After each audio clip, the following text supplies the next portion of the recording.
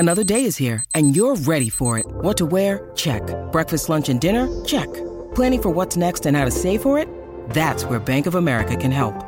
For your financial to-dos, Bank of America has experts ready to help get you closer to your goals. Get started at one of our local financial centers or 24/7 in our mobile banking app.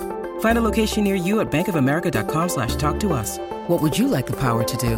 Mobile banking requires downloading the app and is only available for select devices. Message and data rates may apply. Bank of America N.A., member FDIC. Jewelry isn't a gift you give just once. It's a way to remind your loved one of a beautiful moment every time they see it. Blue Nile can help you find the gift that says how you feel and says it beautifully, with expert guidance and a wide assortment of jewelry of the highest quality at the best price. Go to BlueNile.com and experience the convenience of shopping Blue Nile, the original online jeweler since 1999. That's BlueNile.com to find the perfect jewelry gift for any occasion. BlueNile.com. With threats to our nation waiting around every corner, adaptability is more important than ever. When conditions change without notice, quick strategic thinking is crucial. And with obstacles consistently impending, determination is essential in overcoming them. It's this willingness, decisiveness, and resilience that sets Marines apart. With our fighting spirit, we don't just fight battles, we win them. Marines are the constant our nation counts on to fight the unknown. And through adaptable problem solving, we do just that. Learn more at Marines.com. Before the game kicks off, let's ramp it up with college football overtime. Here's Garrett Chapman and Abe Gordon. Welcome into the College Football Overtime Podcast. My name is Garrett Chapman. His name is Abe Gordon. And Abe, we got some breaking news. We're going to get to that here in just a second. We also got who's going to follow up from that breaking news that we're going to discuss here in a second. We have a future of collectives. Where are we going in this modern era of college football? And plus, we kind of jump into some transfer portal news and notes, all of that and more right here on the College Football Overtime Podcast. But before we do any of that, like always, Abe Gordon, how you doing, buddy?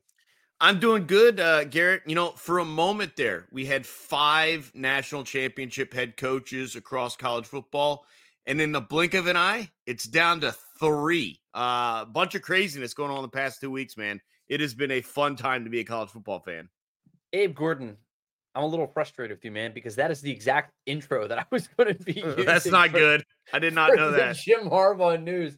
Stealing my thunder, man. We're a minute into this podcast, and I feel like you already jumped on me, man. Come on. All right, but we got to get into this Jim Harbaugh news because Jim Harbaugh leaving Michigan for the LA Chargers. I almost said San Diego Chargers. I've done that for about the last week or so, but the Los Angeles Chargers now has a head coach. His name is Jim Harbaugh. He leaves the Michigan Wolverines. The legacy of Jim Harbaugh, I think, is an interesting one. 9 seasons. Michigan went 89-25, but 40-3 over his last 3 seasons. 3 straight wins over Ohio State. 3 straight Big Ten championships, and he goes out on top. He won a national championship. Plus, I think that 27-20, the win over Alabama was just a marquee win in the Rose Bowl. 27-20. I feel like that was really the seminal moment of this program under Jim Harbaugh, where he reached the mountaintop. I understand he won a national championship the next week, but that win, it just seemed like it was a special moment for the entire Michigan program. He replaces the Brady Hoke tenure. That was just not very good, and that feels like 2014 was a long, long time ago. And we had a guy who climbed in trees and had sleepovers with recruits and had weird comments about chickens and being a nervous bird and how it doesn't count as meat and everything else. He's an interesting fella, but now he's back to the NFL, and Michigan Wolverines are looking for answers. Well, a couple things there, Garrett.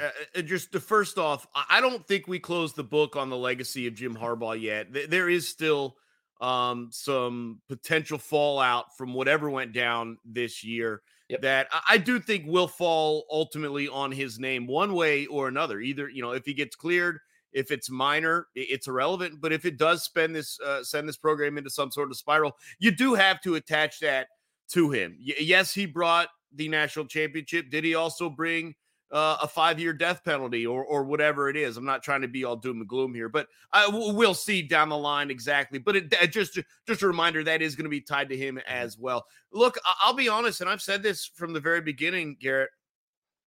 I don't think he wanted to leave Michigan. I think there were things he was looking for that they could not provide in their contract in the discussion there. And I think the bottom line was they said, Jim, I'm sorry, we're just not going to be able to get this script into your contract. And he says, okay, I've got a job with a quarterback waiting for me in sunny Los Angeles. You could take your Ann Arbor temperatures and your winter weather, and I'll see you guys later. And look, it's a 5-year deal.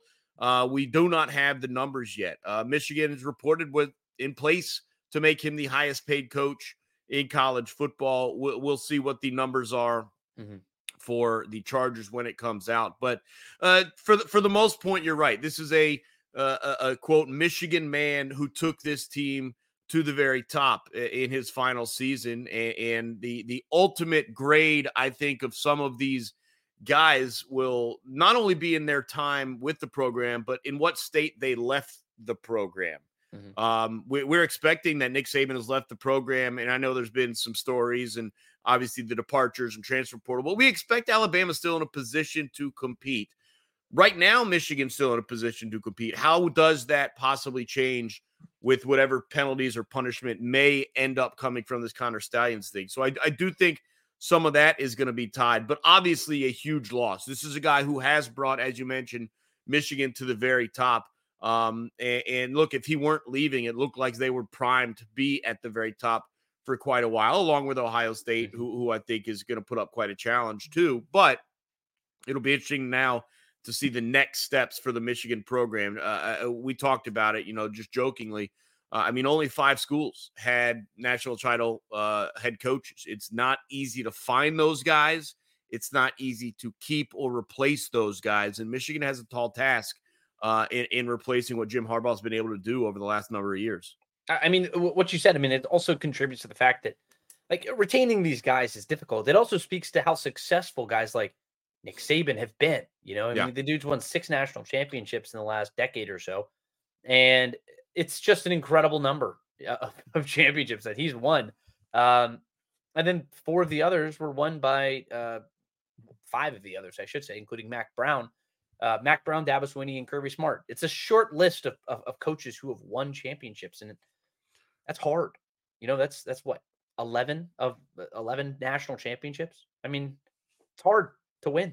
It's really hard to win. And this day and age of college football, especially because, there's a lot of money in this sport. There's a lot of eyeballs on this sport. And I think what he was able to do in this new era of college football was really interesting, because you never really heard about Michigan being this big time recruiting hotbed. You never heard about Michigan being a team that was diving into the portal and taking as many big people. What I found most interesting about Michigan is that they did it the old fashioned way. This is a team that had blue collar workers who came to work every day with their lunch pail and they did what they needed to do. And it sounds kind of cliche and a little bit lame, but that's what Michigan was with Jim Harbaugh. You look at these guys and there's not a lot of overwhelming talent. You see guys who are talented, sure. Like JJ McCarthy might go in the first round of the NFL draft. Maybe. Should he or shouldn't he? That's not going to be discussed on this podcast. It's not really for us to decide, but he's a good football player. He's a 4-star recruit. He was a good player, but at the end of the day, it's not like you're bringing in loads of 5 stars. No, they did that in Columbus. And that's a team that you beat 3 years in a row. It was that lunch pail mentality, that band of brothers sort of mentality that they for better or for worse, it was Michigan against the world. And they did it better than anybody. And I was always very impressed with that side of it, And I want to say their average recruiting ranking was somewhere like 10 or something like that.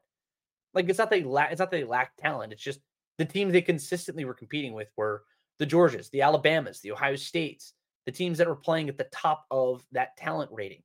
And that was never Michigan, and Michigan still won a national championship. They still went 40-3 over their last 3 seasons. And that's really just a credit to the type of culture that Jim Harbaugh brought to that program. As weird as he is, Duke can coach ball, and at the end of the day, the Chargers are getting a great head coach. Where I turn to now specifically is what's up next for Michigan. Sherrone Moore, he's a shoo-in for me, right? He's the guy who I feel like is already tapped to be the next head coach. Of course, reporters or reports have said to 247, like we have some sources who have said that he was out on the recruiting trail and he's already been told to immediately come back to Ann Arbor for discussions. I think it basically says what you needed to say. I mean, he's going to be the next head coach, but you have some weird news of something about the job that it may not be as simple as we think. Well, it is a statewide position, or I don't know what the actual legal terminology is, but it is a university policy. I guess that all jobs be posted for a minimum of 7 days. And so we're looking now at a timeline of potentially a full week from tonight, Wednesday night, when we're doing this podcast. We may not have the announcement of Sherrone Moore or whomever it may be for another 6 days and 20 hours and however many minutes it's been since Harbaugh officially left.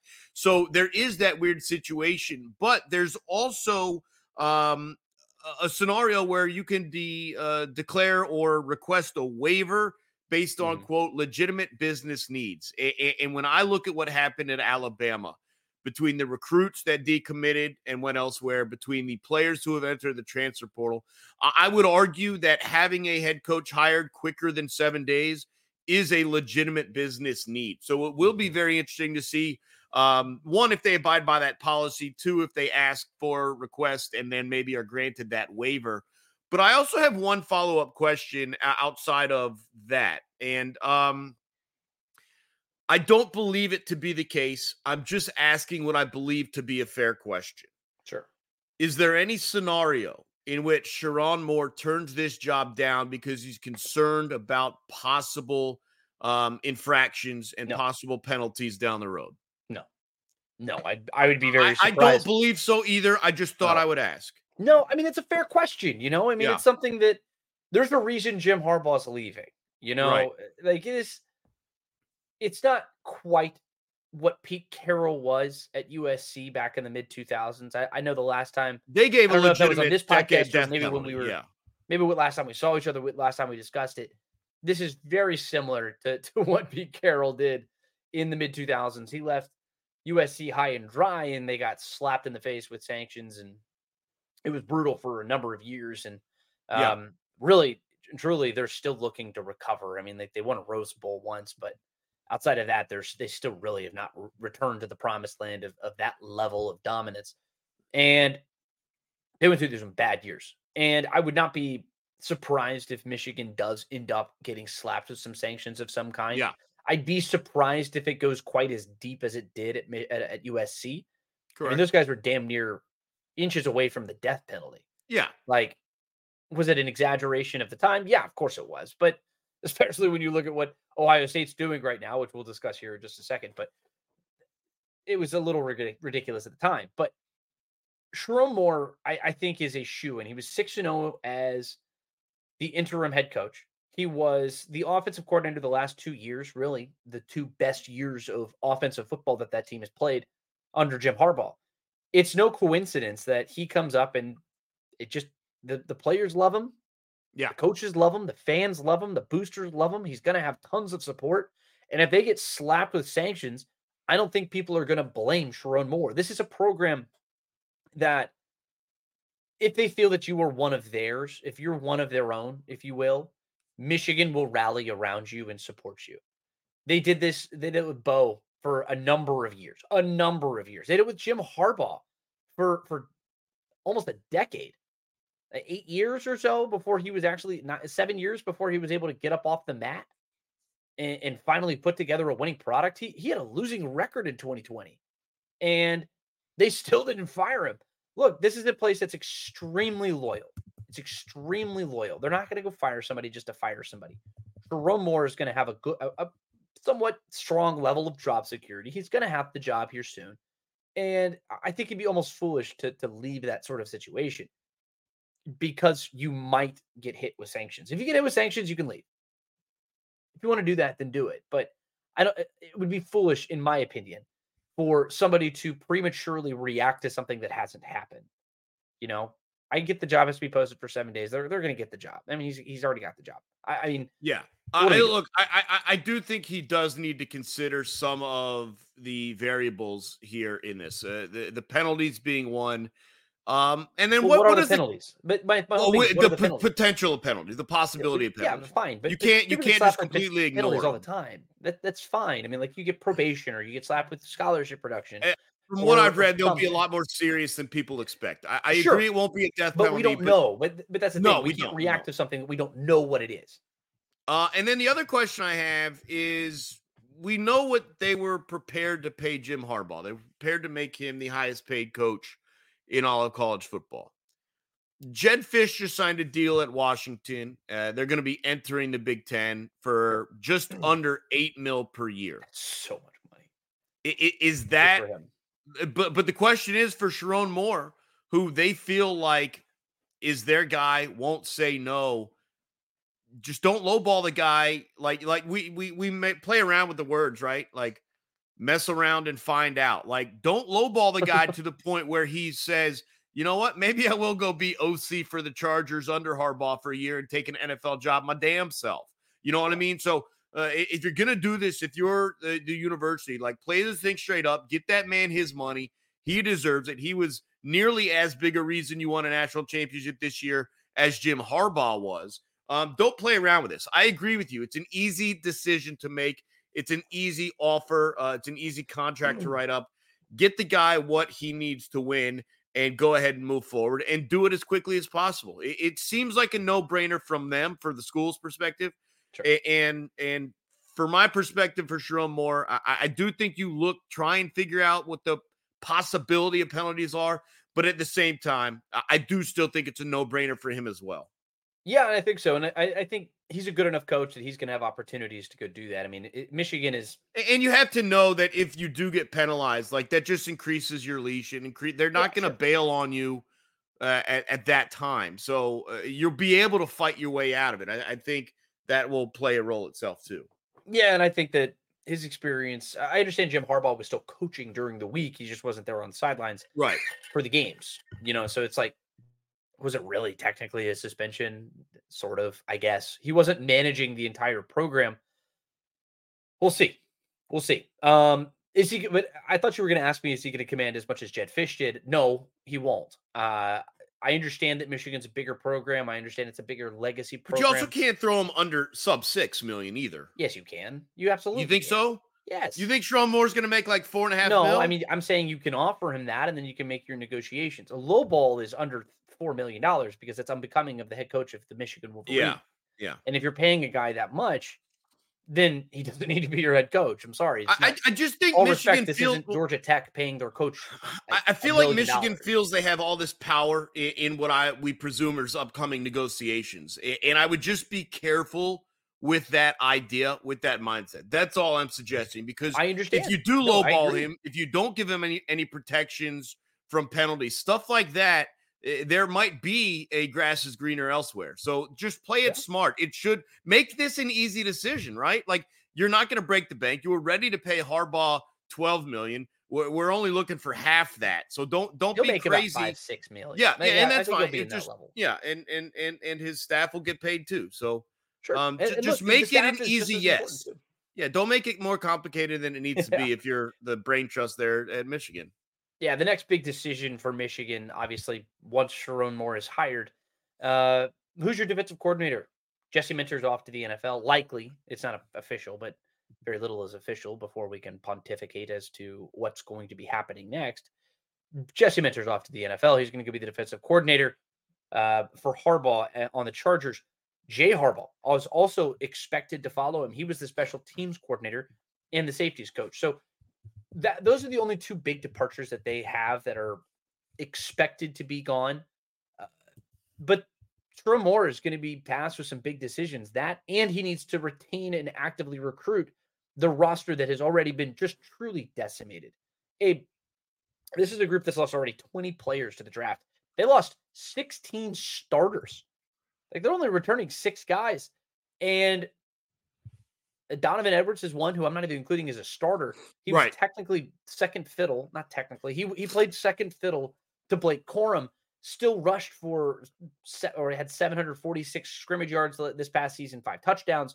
He had a big-time national championship game performance. He's coming back for his senior year. He just announced that this past week, and that's a big win, assuming he stays, because he can still turn around and transfer into the transfer portal. He can't go to the draft anymore because that date passed. You had to declare about this time last week. Colston Loveland, 45 catches, the tight end. He had 649 yards as a sophomore. Another sophomore, defensive lineman, Mason Graham. Impact player as a freshman, did it again as a sophomore, had 36 tackles, 7.5 tackles for loss, 3 sacks as a sophomore on the defensive line. And then you have Will Johnson, of course, who is probably the best player who's coming back to your team. He was an All-American. He's a sophomore. He has 2 years of eligibility remaining. He's one of the best returning players in all of college football. Dude's an All-American as a sophomore. You got to retain this guy. Will Johnson is his name, and he's probably the most important piece on that defense, who is losing his head coach. He's losing his defensive coordinator, and he's losing his defensive backs coach. So that's going to be a big deal for a lot of these guys at this program. Maybe these guys stick around. They have one more year. Maybe they want to go out with just stay at Michigan. I don't know. They've already accomplished a lot of the big things that they need to accomplish, and maybe they depart. Maybe they don't. We'll see. But retaining these guys, because the 30-day window is now open, and that's one of the biggest reasons why Sherrone Moore needs to get this job now. Yeah, and that goes back to that waiver for, quote, Yes. legitimate business reasons. I think you can argue that, again, not that Alabama can't rebound, but the sort of hit that program took, the sort of hit it appeared Washington was going to take, it's not much different at Michigan. Now, I will say this. I expect Michigan to take a significant step back this year, whether it's Sherrone Moore or even if Harbaugh had stayed. If we're going to be honest and open about what they were losing, and I just did not think that they were going to quite have the pieces, because they're losing so much, and I don't believe they're on the level that Georgia is on, where they can replace and rebuild without lowering the quality there. So, yeah, to your point, the few talented players they do have returning, it is immensely important that they get coming back. But at the same time, I feel like it's a real easy recruit to say, look, we know, not going to be winning a championship again.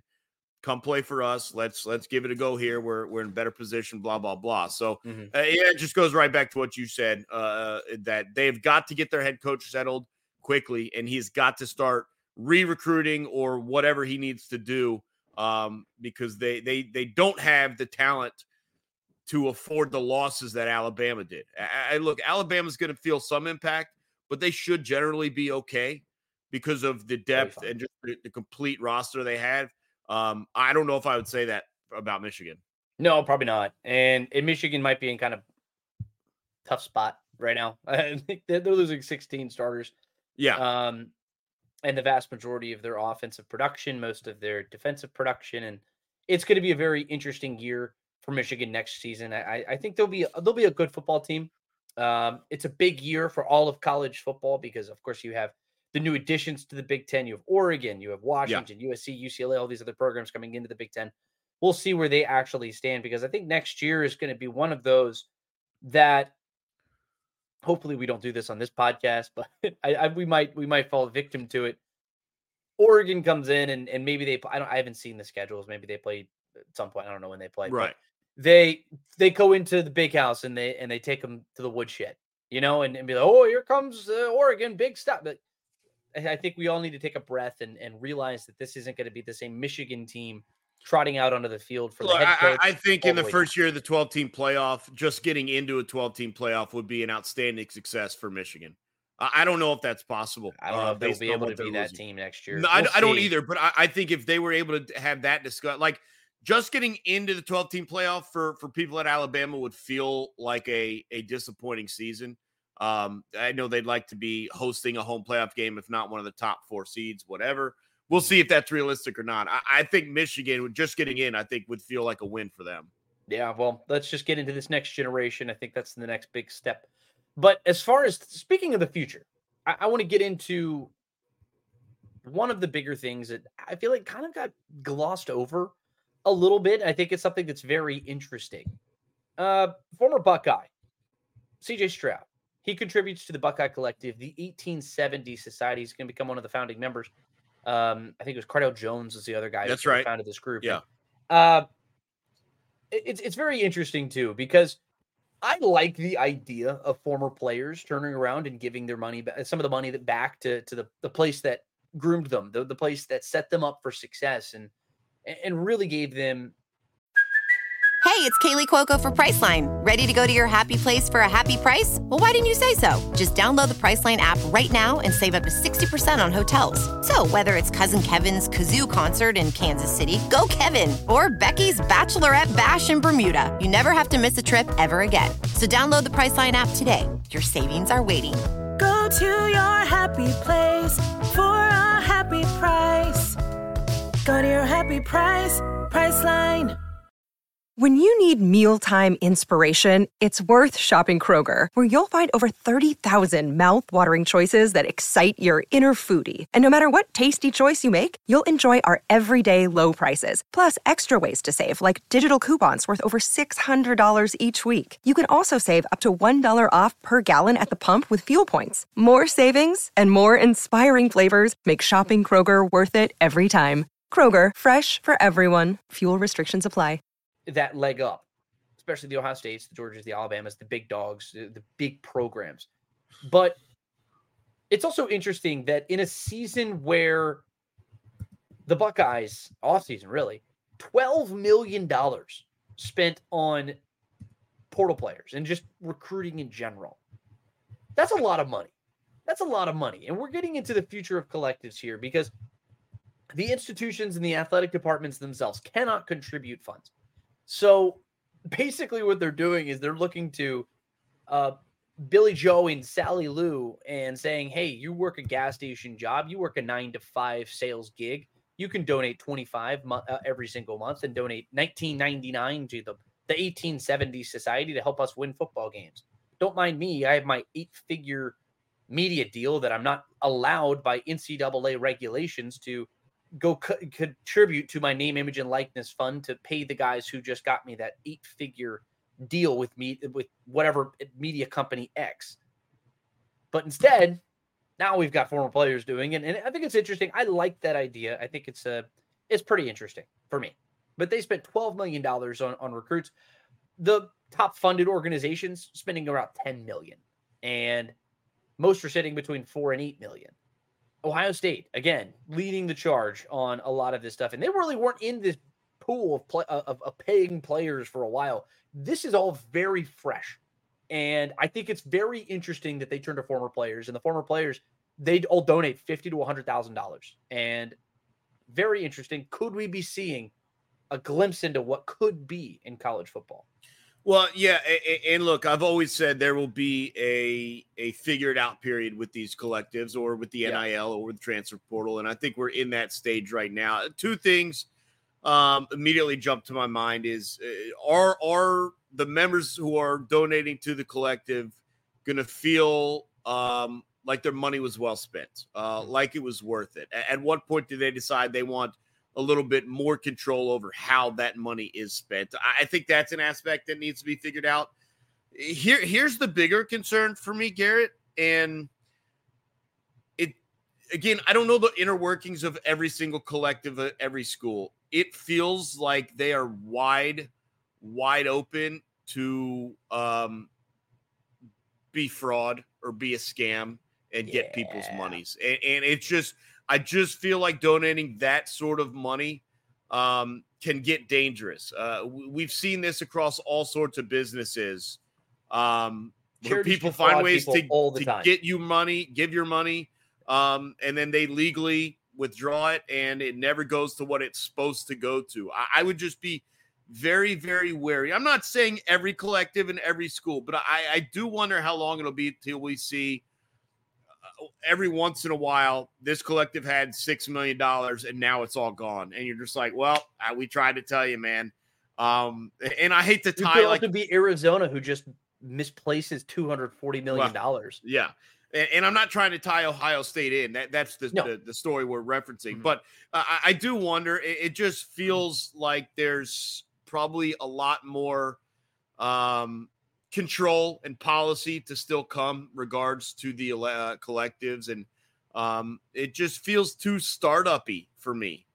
So I would be very careful. But I can say this. I do appreciate, and I do think, I don't know if responsibility is the right term, but I can respect players giving back to the programs that got them where they are, especially if they are in the upper echelon of professional football players, like CJ Stroud seems to be stepping into. But if you told me that, Trevor Lawrence, whenever he signs his next max extension, gives a little bit to Clemson, I can understand that. Same thing for Brock Bowers, maybe not on his rookie deal, but on his second deal, stuff like that. 1% of the Braves Foundation.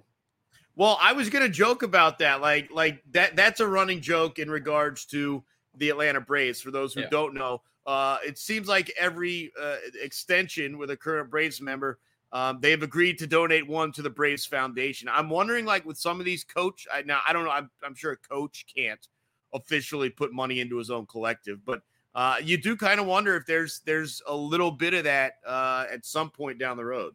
Yeah, it's interesting of where we are in college football right now. I hate calling it a crossroads. It's not. We're just moving down. We've already chosen the road. We just need to figure out where it leads. I think it's just a long feeling out period for a number of different aspects of the game. I mentioned, I think NIL will figure itself out at some point. I think the transfer portal will figure itself out. There is a return to normalcy at some point, but I just don't know how long that period is. And same thing with collectives. Yeah, and I wonder when this starts to have its effect on coaches. I know we've talked. We started the podcast off. Saban retired because of it, so it's already had its effect.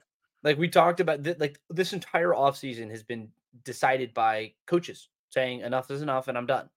Yeah. And maybe it's because they thought the NFL is a better opportunity for him, Jim Harbaugh. Maybe it's because they were tired of dealing with all the crap and the off-field stuff that has reared its ugly head, Nick Saban.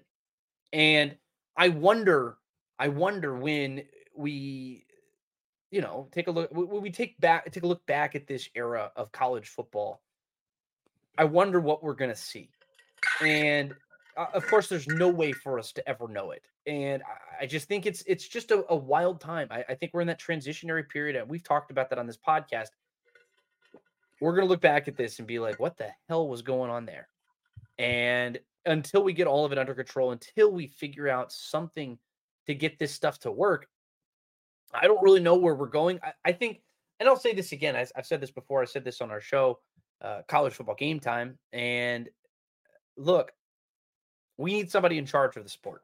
I don't mean an NCAA director. I don't mean somebody who, I don't know, Brian Baker's fine. He's whatever. But the NCAA is worthless. And what you need is you want a commissioner of college football. I need a commissioner of college football. I need somebody who's there to call the shots, somebody who's interested, because you have a Greg Sankey, or a guy, the SEC commissioner.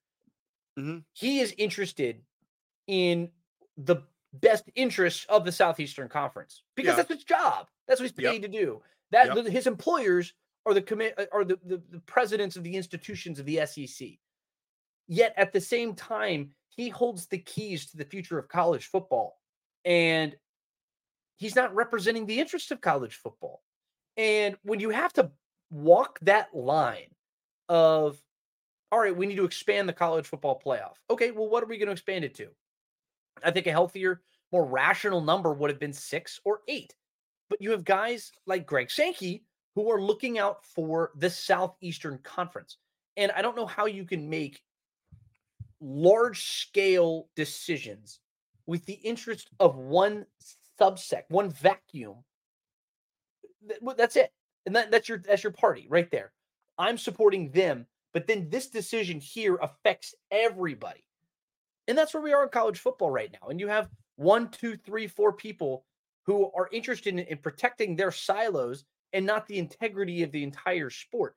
And I think it is damaging to where we are as a college football base. It's where I don't know where we're going.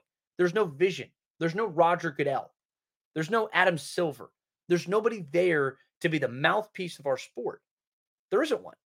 And I think it's a detriment to where we are. Yeah, two things, or I mean, I guess it's all one point with two sides to that is, and I don't disagree with what you're saying. I also think that there needs to be clarity on preserving and what's doing best for the sport versus what makes the most money for the sport. Yes. And those two ideals are not always the same thing.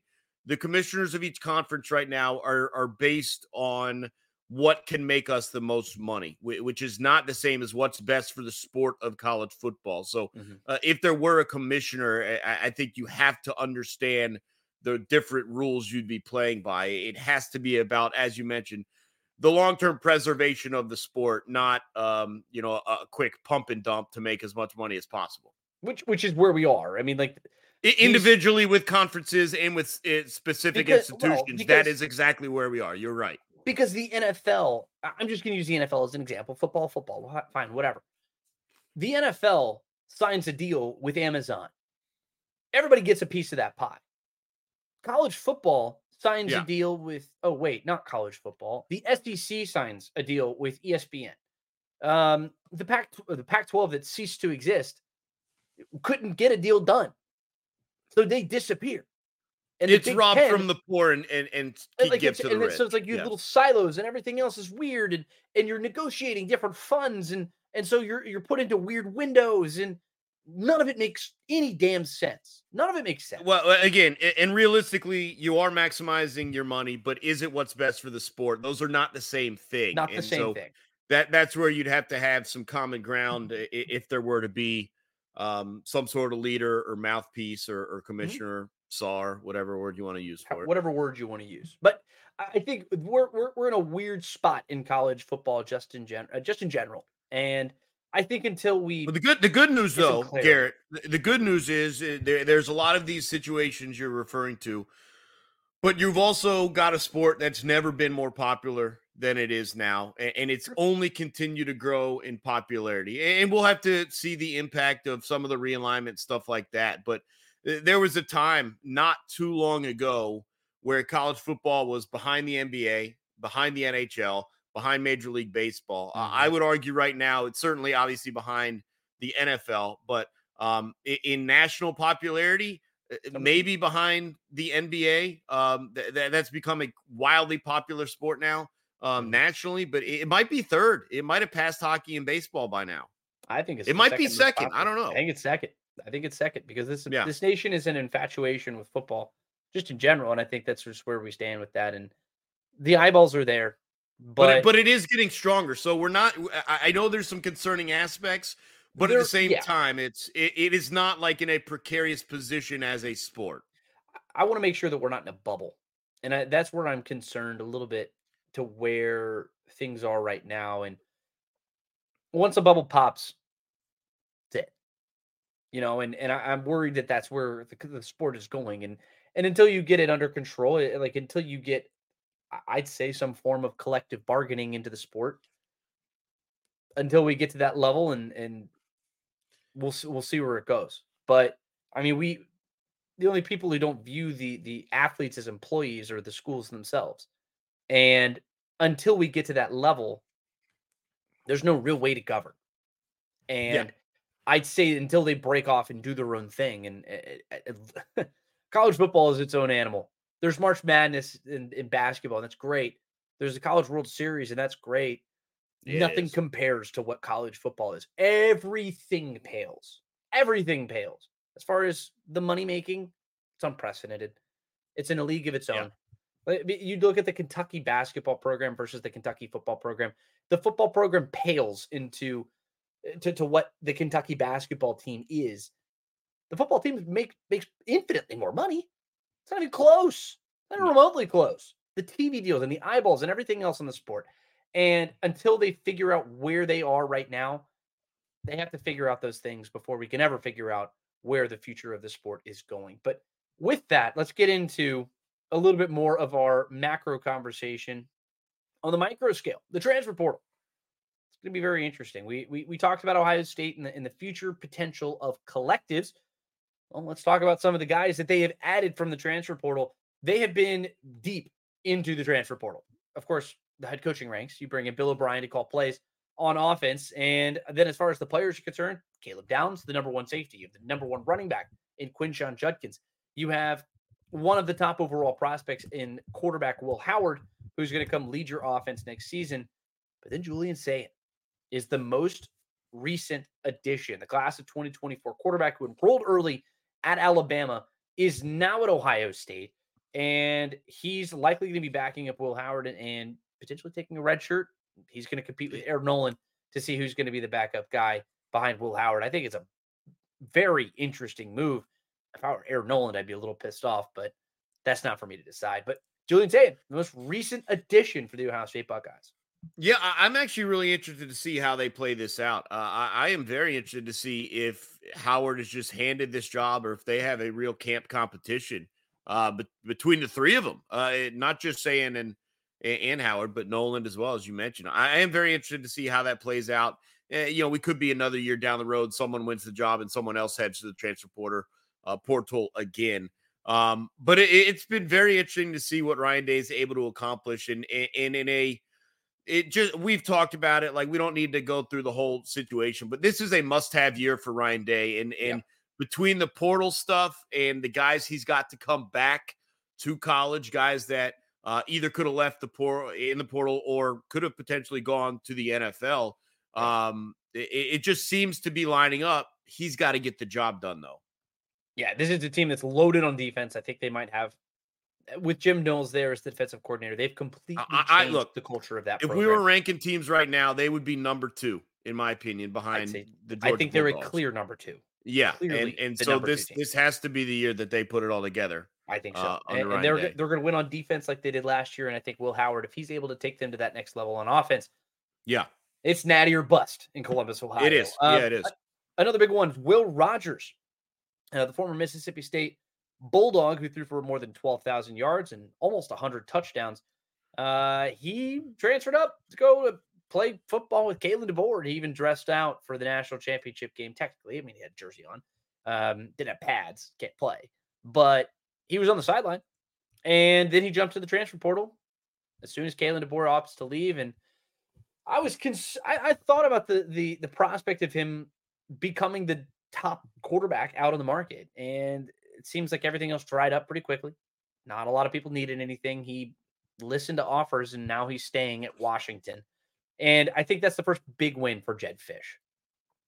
Yeah, look, we talked about it, and I don't want to spoil it. There was a big win for Kalen DeBoer as well. This was the first big win for Fisch, and you mentioned it.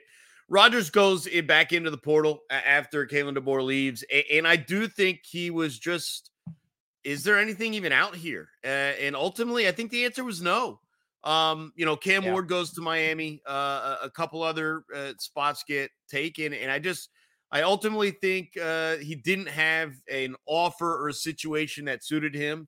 And I'm sure he talked with Fisch and figured a couple things out, and maybe got a little bit of extra NIL money once some other guys departed and returned. But you're right. I think this is an important get for Jedd Fisch to find some stability. They need a guy they can trust at the quarterback position. It's going to be a tough year, losing everything they lost, both to the NFL and through the transfer portal. New head coach, you're jumping into a new conference, a much more difficult conference. The last thing you need is to be rolling out a quarterback you don't trust. And so to at least have that settled for Jedd Fisch in his first season is going to be really important to building a base and stability for that Washington Huskies program. Yeah, and you're looking at the Huskies too. I just Googled their roster really quickly, and oh boy. It's not quite Michigan bad, but they've lost a lot. I think it's right up there. It's really bad. But Jedd Fisch, I do want to say this before I move into my other big thing. Damon Williams, he's joining Jedd Fisch. He's going to be the backup quarterback.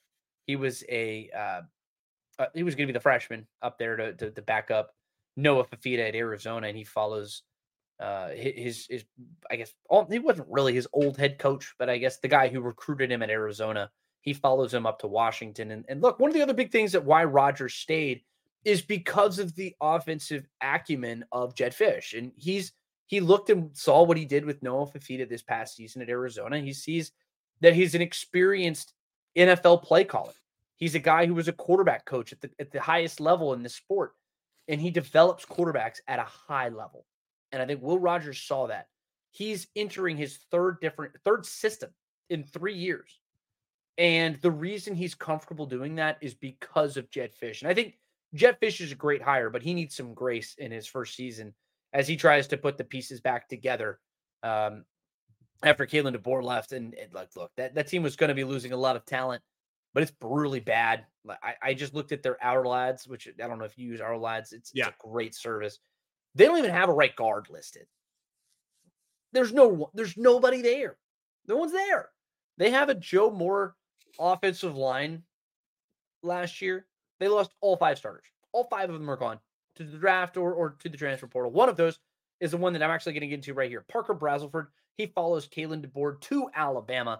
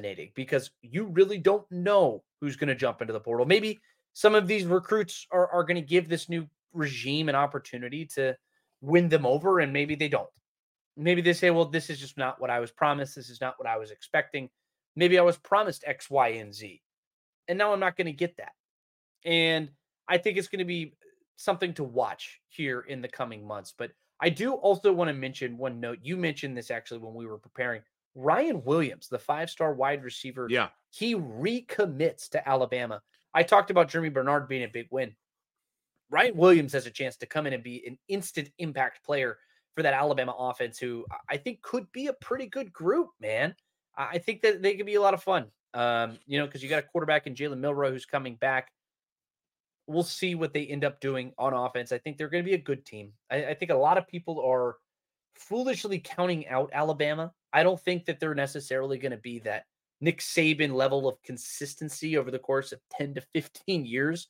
That's also not normal. That's not human. It's not something that anybody should be coming to expect at any level of college football. But I do think that Kalen DeBoer is going to be able to win at a high level at Alabama because he's never had this level of funding or this amount of talent that has surrounded him on a roster. And Alabama's got talent. I think he's going to convince these guys to stick around. They're going to be a pretty damn good football team. But last one, I do want to keep it in the SEC. I just want to give this a shout out because Lance Hurd, the offensive lineman, big time offensive lineman, 6'6", 340-pound tackle. He played in 12 games for LSU. He started 1 against Army. True freshman. Now he's going to head up to good old Rocky Top. He's going to play at Tennessee. Former 5-star player. I think that's a big deal. Anytime you get a guy just literally of that size, it's a big deal, pun intended. But Tennessee's looking to continue to bolster that front. Yeah, two things. I want to go back to Ryan Williams just really quickly. And I think just I know you mentioned the Bernard transfer. This was just the first real piece of solid footing that Kalen DeBoer has taken at Alabama. This is the first kind of sense of we don't need to panic. It's going to be okay. We're not losing our top recruits. We're going to be able to recruit them. It was a really nice positive sign for the future of Alabama football. So I will say that about Ryan Williams. It was important for him to make that decision on DeBoer's behalf. Now, in terms of Lance Hurd going to Tennessee, this is a situation where you're welcoming a 5-star quarterback that has not had much experience, and it's all going to be on Nico this year. You want him to be able to trust his offensive line. And when you bring in a guy like Hurd, that's kind of what you're doing. You're saying, hey, man, we're going to take care of you. As a coaching staff to your quarterback, we're going to take care of you. Put your trust in us. Learn from us. Let us guide you. We're going to get you through this. And when you pick up a guy like that, it should bolster the confidence of Nico that staff is doing everything they can to provide for him. And so you think that offense is going to be in a pretty good position now, assuming, the talent evaluators were right about him. Yeah.